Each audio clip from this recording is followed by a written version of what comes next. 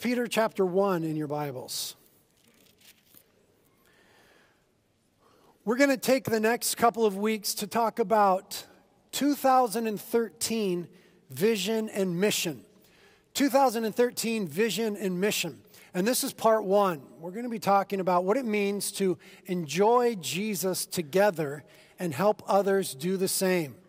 2013 vision and mission for a few weeks. Enjoy Jesus together and help others do the same. We're going to read 1 Peter chapter 1, verses 3 through 8, just kind of as a backdrop for what we'll be talking about today, which is this concept of enjoying Jesus. So start reading along with me. 1 Peter chapter 1, verse 3. I'm in the New Living Translation today. Peter writes and says, "All praise to God, the Father of our Lord Jesus Christ. It is by His great mercy that we have been born again, because God raised Jesus Christ from the dead.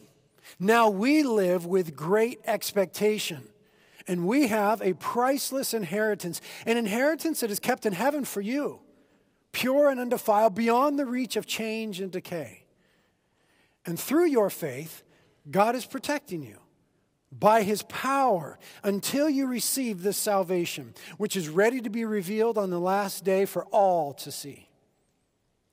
So be truly glad. There is wonderful joy ahead.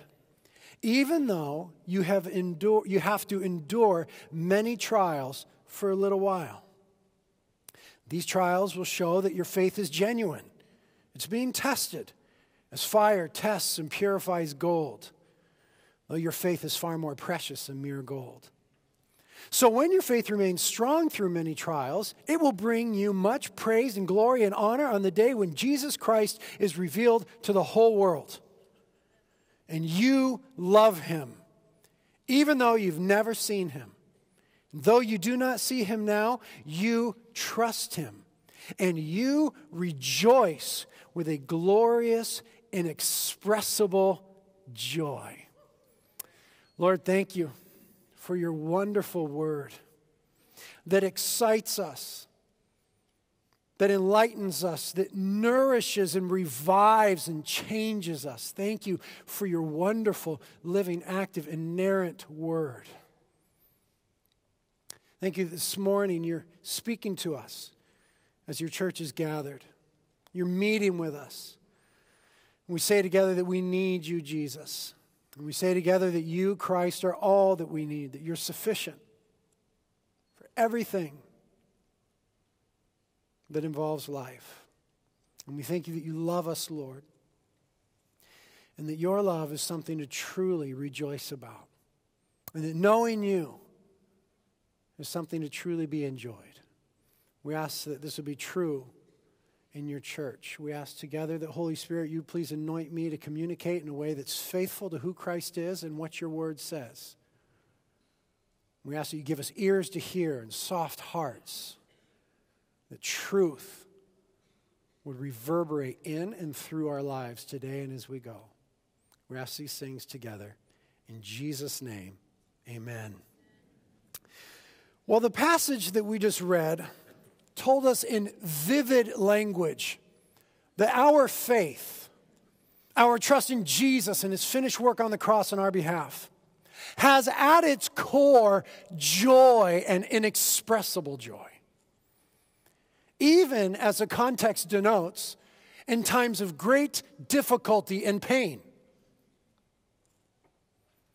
That this relationship that we have with Jesus and its benefits transcends our troubles and translates into joy. We're told in verse 3 to be truly glad, for there is wonderful joy ahead, Peter said. And to people who were suffering greatly at the time, he said in verse 8 of Jesus, you love Him, even though you've never seen Him. And though you don't see Him right now in all that you're going through, you trust Him. And you rejoice with a glorious, inexpressible joy. It seems that Peter was convinced and describes in bold terms for us that there is something radically enjoyable about knowing Jesus. Paul would seem to agree when we read his words in Philippians 3:8, where he says, everything else is worthless when compared with the infinite value of knowing Christ my Lord. And the psalmist would seem to concur when he exclaimed, joyful indeed are those whose God is the Lord. And even the angel who appeared to the shepherds in Bethlehem was of the same mind when he announced, I bring you good news that will bring great joy to all the peoples. The Savior, yes, the Messiah, the Lord, has been born today in Bethlehem, the city of David. And Jesus would say in clear terms that those who belong to him would have joy. John 15, he said, I have told you these things so that you will be filled with my joy. Yes, your joy will overflow. From the apostles to the psalmist to the angel to Jesus himself, we are told that knowing Jesus is something to be greatly enjoyed. And so in consonance with that, we here at Reality make it our mission to enjoy Jesus together and help others do the same. And that backdrop of Scripture that we read and those ones that we just mentioned and many more throughout the Bible fills our hearts and our minds when we say, enjoy Jesus. It's a theological, scriptural, doctrinal saying. Enjoy Jesus. So we want to talk about this a little bit and explain it and explore it a little further. We'll do Enjoy Jesus today, together next week, and help others do the same the following week. And really, as we take a few weeks to do this, what we're doing is explaining how we think about and how we approach our goal of making disciples.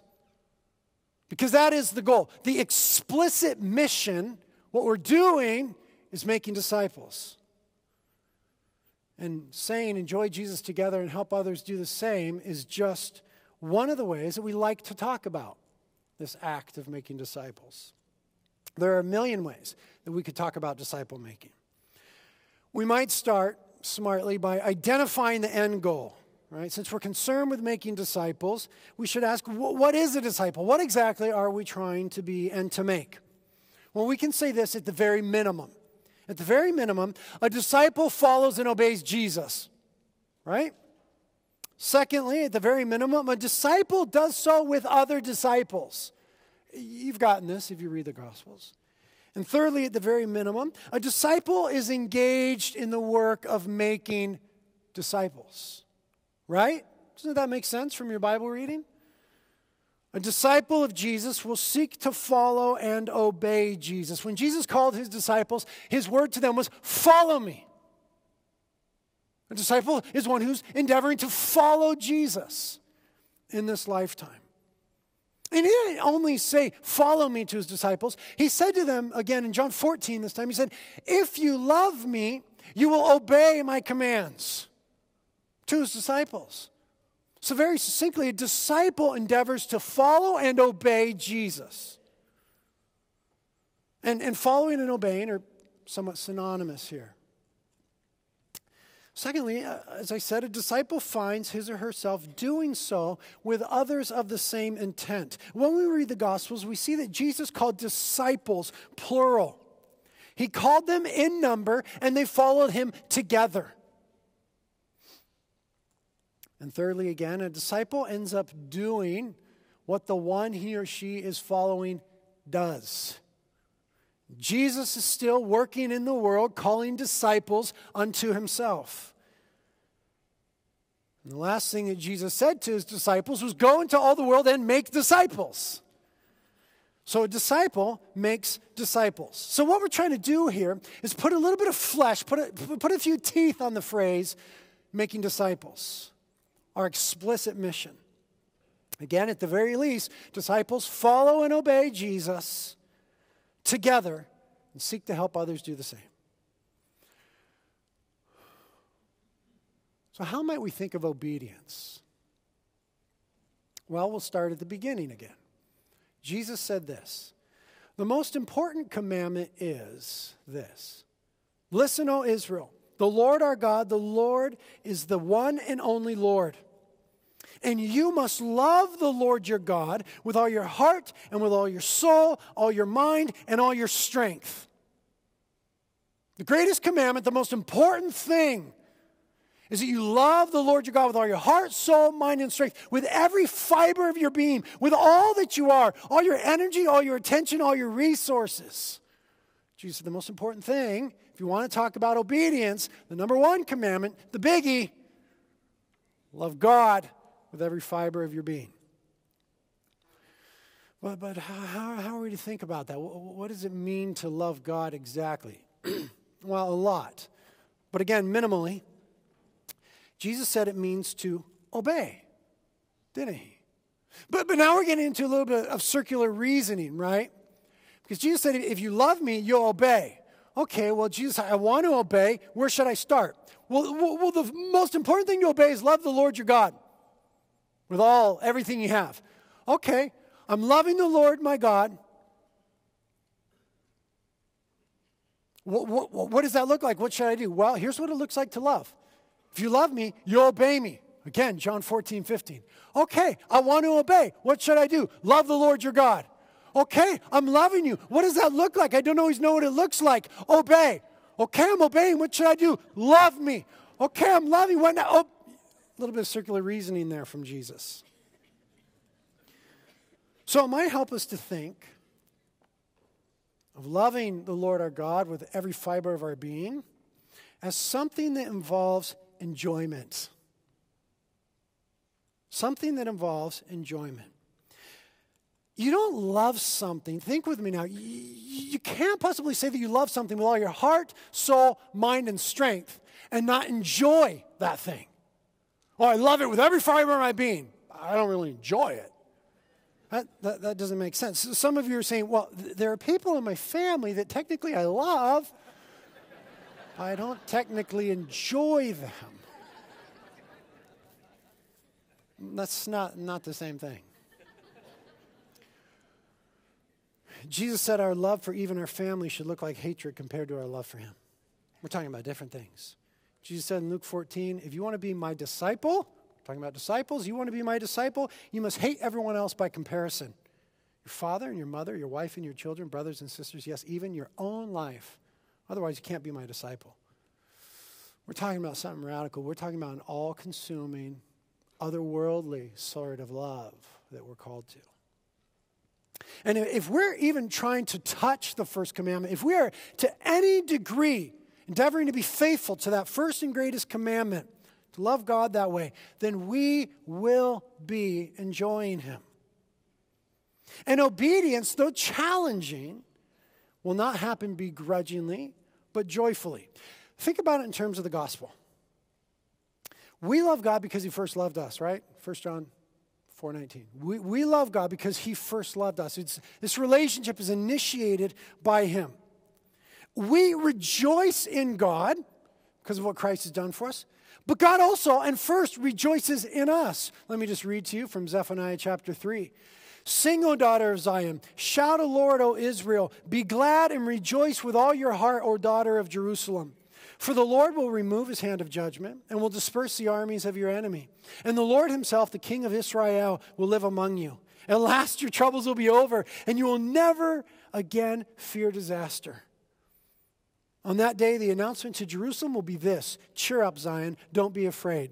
For the Lord your God is living among you. He's a mighty warrior. He will take delight in you with gladness. With his love, he will calm all your fears. He will rejoice over you with joyful songs. Think about it in terms of the gospel, loving God. We love him because he first loved us. We rejoice in him, but he even rejoices over us.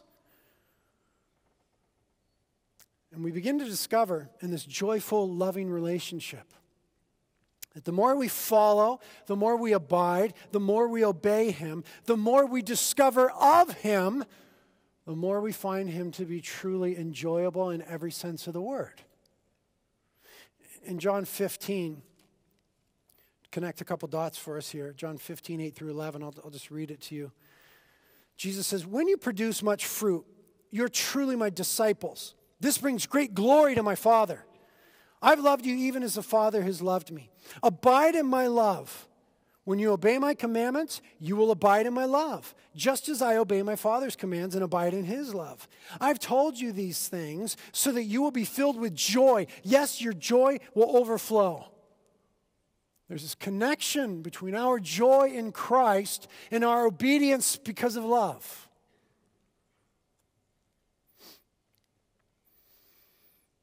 The more we obey, the more we enjoy. The psalmist said, oh, taste and see that the Lord is good. How do you taste? I can't even see him. I can't put my hands on him. How do I taste and see that the Lord is good? Begin to follow, which means begin to obey. And you'll begin to discover that he is truly good and enjoyable. That tasting is proven out as we seek and obey him. But the wonder of the gospel is this. That when we fail to obey Jesus, does anybody ever fail to obey Jesus? The wonder of the gospel is this, that when we fail to obey Jesus, we don't have to fail to enjoy Jesus. Yes, Jesus taught that if you love me, you will obey my commandments. But he also taught that those who are forgiven much, love much. The paradox of the gospel is that we are so wonderfully loved that we are compelled to obey. But when we fail to obey, we are still so wonderfully loved. God's love is dependent upon his character, not our performance. Thank you, Jesus. And there we begin to see what it means to enjoy Jesus. In Christ, we have a new, greater, truer affection. We have a new, greater, truer affection in the person of Christ. We who, because of love, joyfully obey. Then the more we obey, the more we see of him. And the more we see of him, the more we find him to be wholly enjoyable. But being honest, we fail more than we would like to. At least I do. I fail far more than I would like to.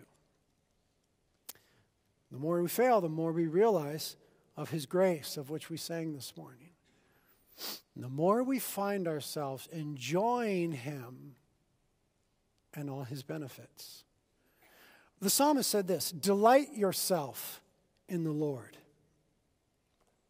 And he also said, bless the Lord, O my soul, and forget none of his benefits. The psalmist would say, delight yourself in the Lord and don't forget the benefits of knowing him.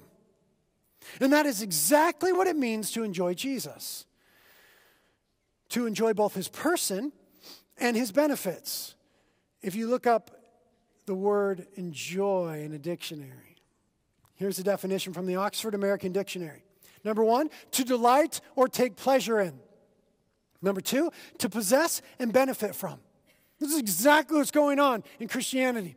We delight and take pleasure in Jesus. We have a new, truer, greater affection. We delight now in the Lord. And by faith, we possess Christ through relationship.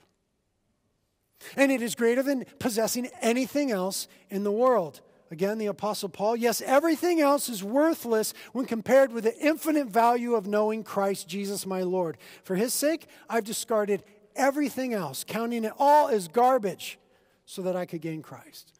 We delight and we take pleasure in him. We possess him, and we benefit from being connected to him through faith, his having saved us.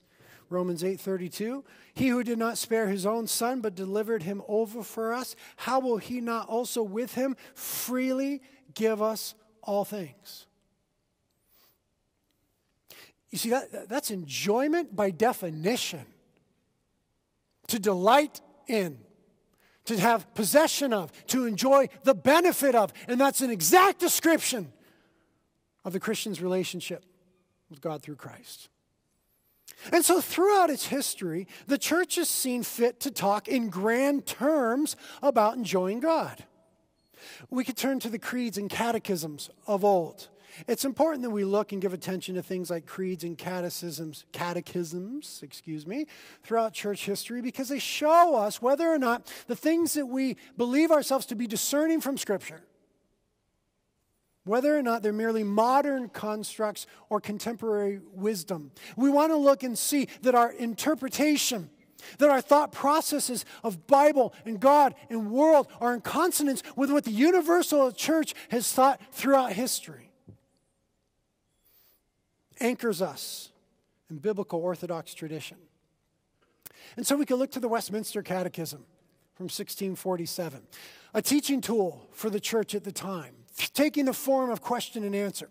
And the very first question was this: what is the chief end of man? They're wanting to teach Christians, what is it all about?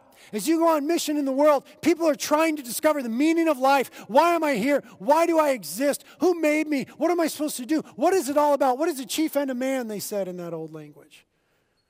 And the answer to question number one, man's chief end is to glorify God and enjoy Him forever. What is it all about? Glorifying God and enjoying Him forever. The goal of humanity, from a Christian perspective, is shaped by Scripture. Now, these two concepts, glorify and enjoy, are not in juxtaposition to one another. They're not contrary to one another. We find them running together throughout Scripture as consonant commands to praise God. They exist in tandem. If you are glorifying God, you're enjoying God. Right? Just think about it for a minute. Oh, glory to God. Not that stoked on Him, really. No, if you're truly glorifying God, you are enjoying God. And if you are enjoying God, you are glorifying God. They exist in tandem. They're not in competition. Now, some may object at this point and say, well, especially perhaps the not yet Christian would say, well, isn't it arrogant that you have this God who demands praise and says, what life is all about is that you glorify me and enjoy me? Because it would be weird if I wanted people to delight in, enjoy, praise, and glorify me. Okay, but wait a minute. You actually do. You actually want people to praise and be happy about you and enjoy you. And you're wicked and unworthy, as are we all. God is the only one who is worthy of all of our praise and glory and enjoyment. But C.S. Lewis struggled with the same concept for a while. And in his book on the Psalms, he came to the realization that when we have things in our own life or people of value, not only do we delight in them, but it is our joy to speak about them and share them with others. He said this: I think we delight to praise what we enjoy because the praise not merely expresses but completes the enjoyment. It is its appropriate consummation. An example perhaps, my wife. If my wife and I are getting ready to go somewhere, we don't have to be getting ready to go somewhere. She does this on a daily basis. My wife comes out of the bedroom looking gorgeous. My wife is beautiful. I almost cried when I said that. My wife is beautiful. My wife comes out looking beautiful.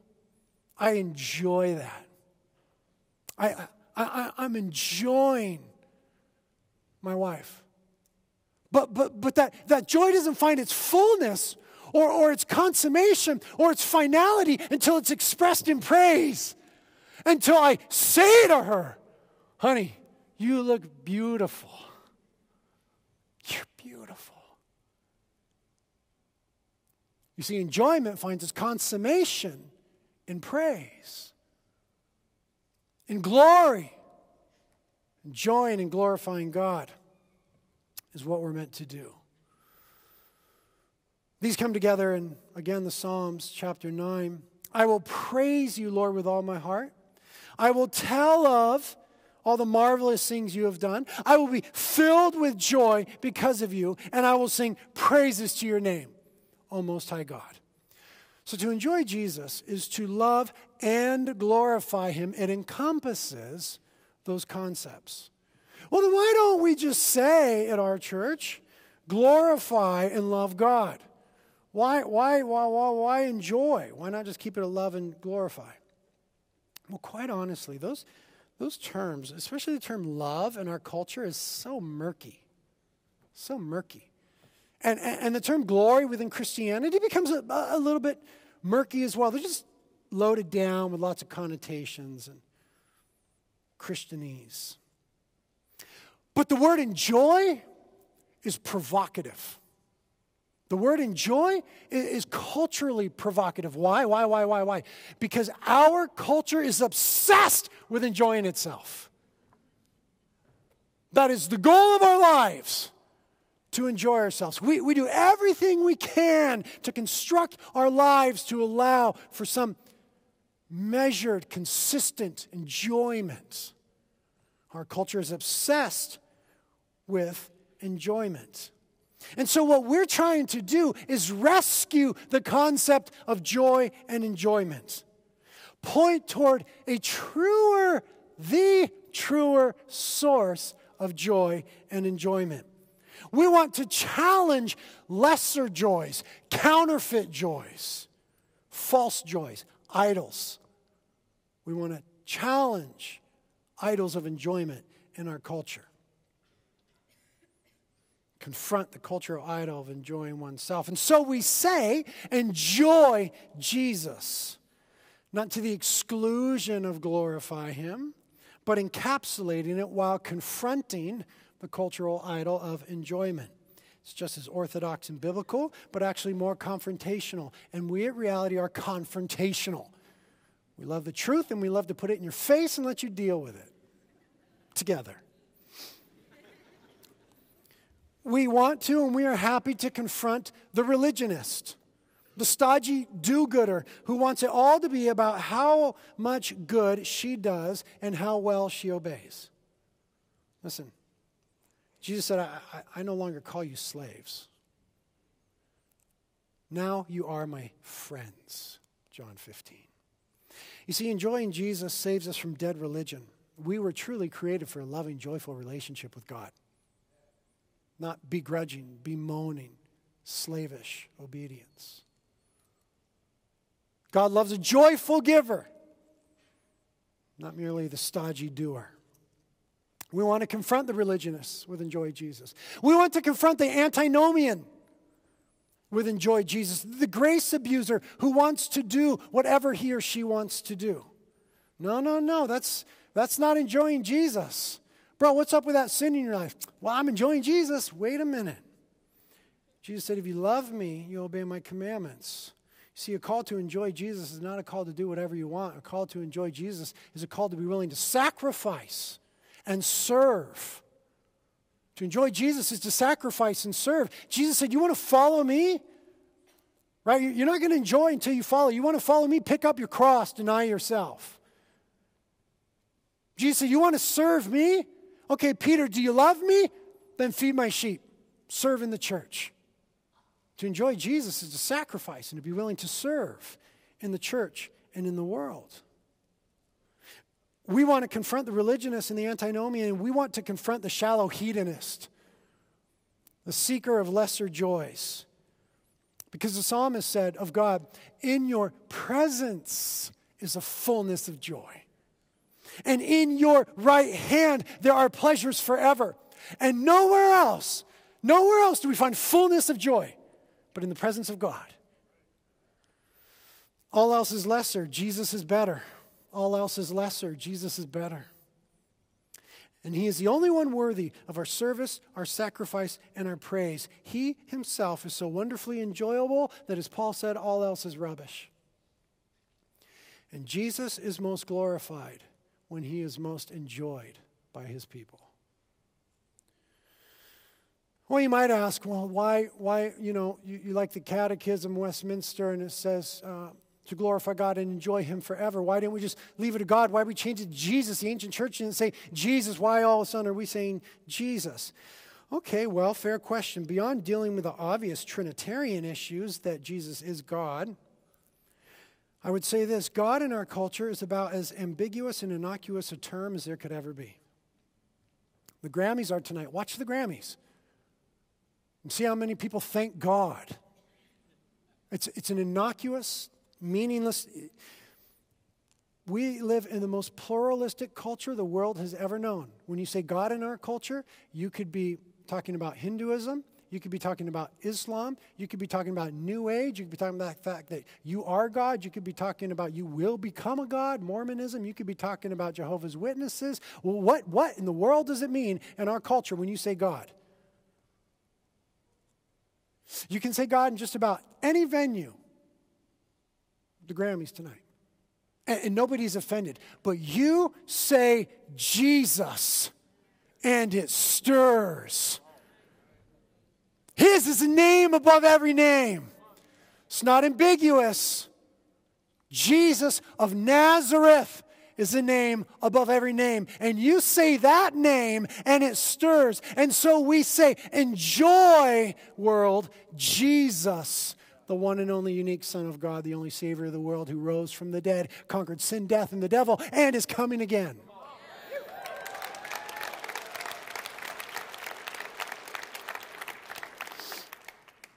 We want to confront false gods and idols. The church should be saying Jesus. Makes clear who we're talking about, who we are following, who we're worshiping, and who we're making disciples for. You see, we reality are intensely Christ-centered. We are Christological. Okay, so how do we do this practically? This enjoy Jesus thing. Well, we are to make, by choice, by faith, we are to make Jesus the center and source of all of our joy. Okay, how do we do that?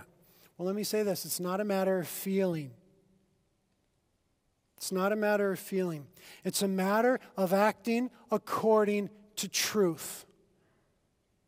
Enjoying Jesus is not a matter of feeling. It's a matter of acting according to truth. It is putting obedience before desire. Christianity has always insisted that trust and obedience come first, and perhaps feelings follow. We obey our way into feelings. We don't feel our way into obedience. You never enjoy Christ until you're truly seeking Christ by endeavoring to follow Christ, by obeying Christ. In doing so, listen to this, in doing so, in a way that anything else that brings joy to our lives merely causes us to look beyond that thing to Christ, the source and center of joy. So, if it's a good relationship, a nice time of recreation, being in nature, art, having an abundance, music, possessions, whatever it is, we make Jesus source and center of our joy. We choose to look beyond that temporal, immediate thing to the source and the center of joy. I made this one of my goals over the last year or so. That when something in my life was enjoyable, I was going to push the enjoyment of that beyond that thing to Jesus. So for me, it was surfing, where I really worked on it. And so when I go surfing, I would try to, as much as I enjoy this, think, man, I only enjoy this because of Jesus. Jesus is the one through whom all things were created and for whom all things exist. And any enjoyment I find in the beautiful act of surfing is only a mere shadow of the beauty of Jesus.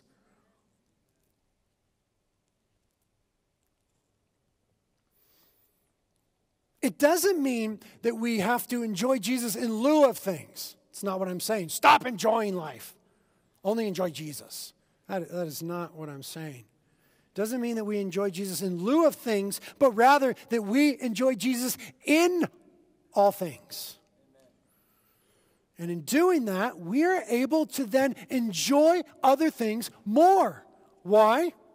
Because we're not looking for ultimate joy and ultimate fulfillment in these temporal worldly things anymore. And so because we're not looking for ultimate joy and contentment and meaning and fulfillment in them, we can actually enjoy them more and need them less. Because Jesus is the source and center of our joy, who meets all our needs. So now there's not so much invested in this thing, I can enjoy it more. It's freeing. But also, we want to do this so that anything that challenges our sense of well-being, because surely not all things in life are enjoyable, anything that challenges our sense of well-being is transcended by the joy of knowing Jesus.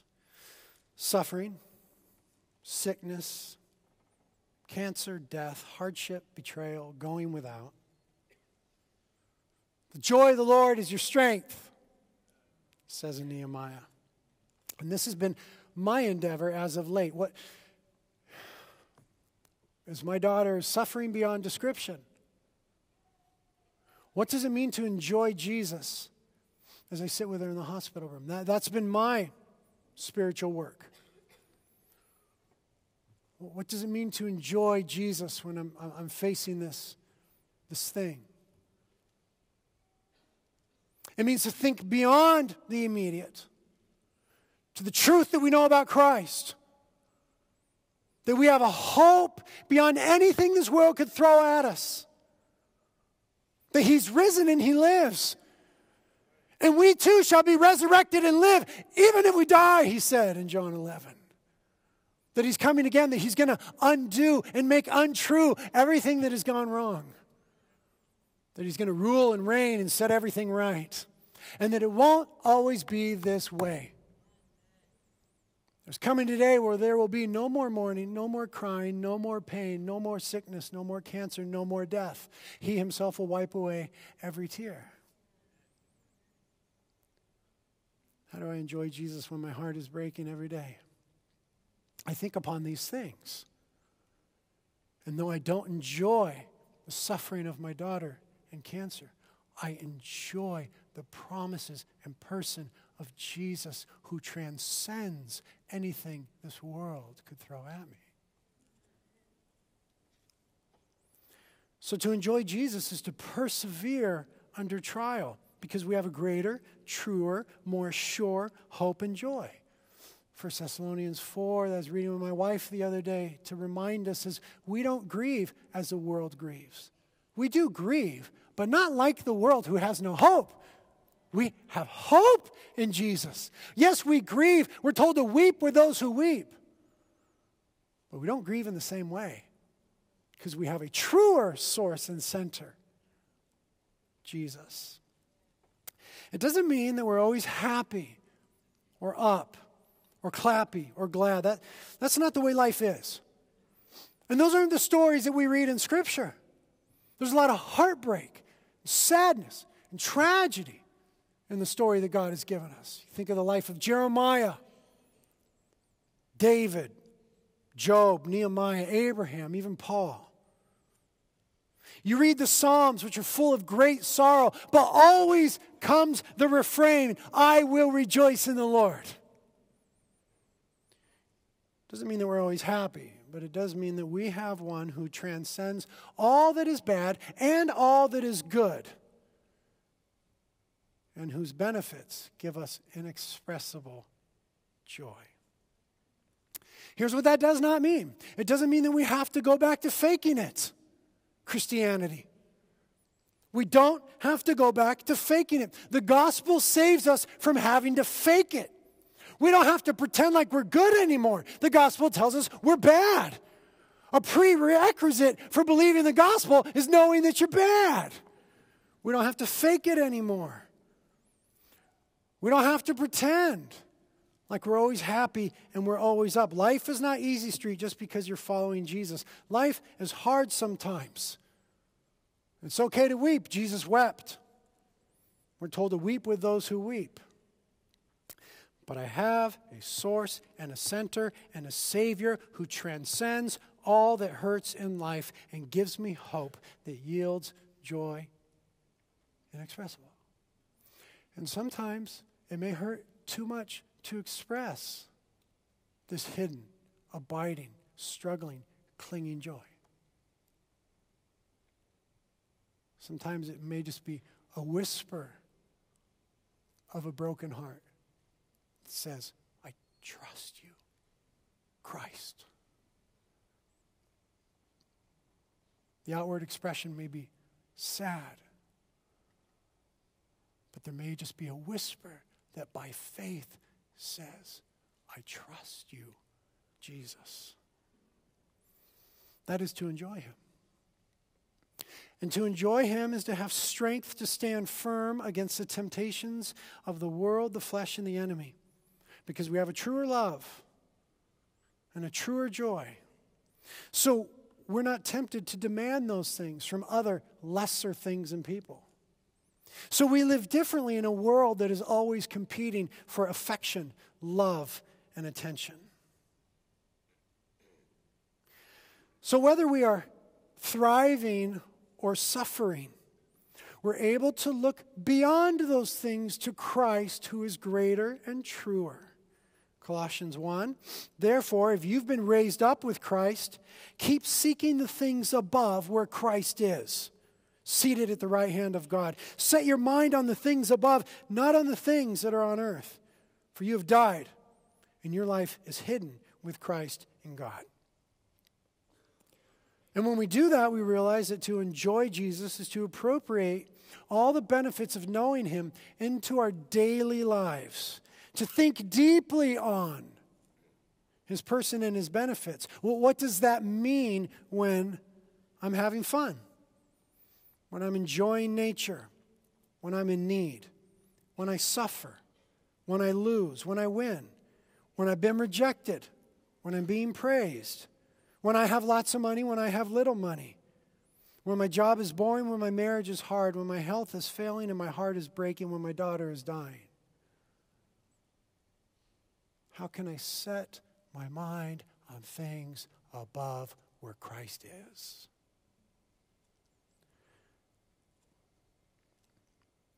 To realize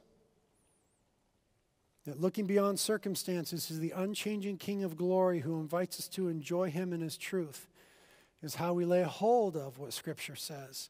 Philippians 4, rejoice in the Lord always. Again, I say rejoice. Let your gentle spirit be known to all men. The Lord is near. Be anxious for nothing, but in everything by prayer and supplication with thanksgiving, let your requests be made known to God. And the peace of God, which surpasses all understanding, will guard your hearts and minds in Christ Jesus. Finally, brethren, whatever is true, whatever is honorable, whatever is right, whatever is pure, whatever is lovely, whatever is good, and of good repute, if there is any excellence, and if anything worthy of praise, dwell on these things.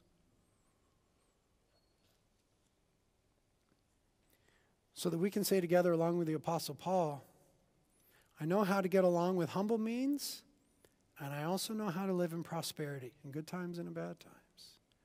In any and in every circumstance, I've learned the secret of being filled and going hungry, both of having an abundance and of suffering need. And I can do all things through Christ who strengthens me. In other words, Jesus is enough. I'm only truly satisfied in him. So to enjoy Jesus is to have intended, obedient, truth-oriented joy in life when everything material and temporal is lacking, missing, broken, or insufficient. Or when it's not. When times are good. To look beyond the temporal blessings to the one who blesses. Well, with regards to brokenness, that is the kind of world that Jesus came to save. Lacking, broken, insufficient, wicked, and painful. And what we want to do, the explicit mission, is to make that same announcement to the world that the angel made that night. Joy to the world! The Savior's come. It's 2,000 years later, so they can't walk into Bethlehem and find a babe in a manger. But they can see something of that joyful coming. The inbreaking of the kingdom of God into a broken world in the person of Christ in us.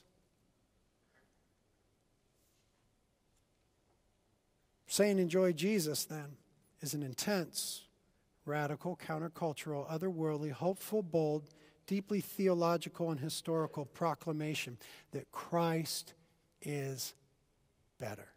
Amen? Thank you, Lord. We believe these things. We believe that you're better than anything this world has to offer. That you, the creator of joy, if anything was ever to be enjoyed, it's you yourself. Thank you, God. Thank you, Christ, that as we repent of our sins and put our faith in you, you bring us into this meaningful, joyful love relationship. Thank you that you love us more than we could ever dare imagine or ever hope to love ourselves. Surely, somehow in your grace, because of who you are, you enjoy us more than we probably get around to enjoying you. But we ask that you teach us to be a people who enjoy you more and push all the pleasures of life back toward your glory and push all the pain of life up toward the hope of your resurrection and your coming. And you would help us to faithfully this year announce to a broken world, joy, the Savior is born. In Jesus' name, amen.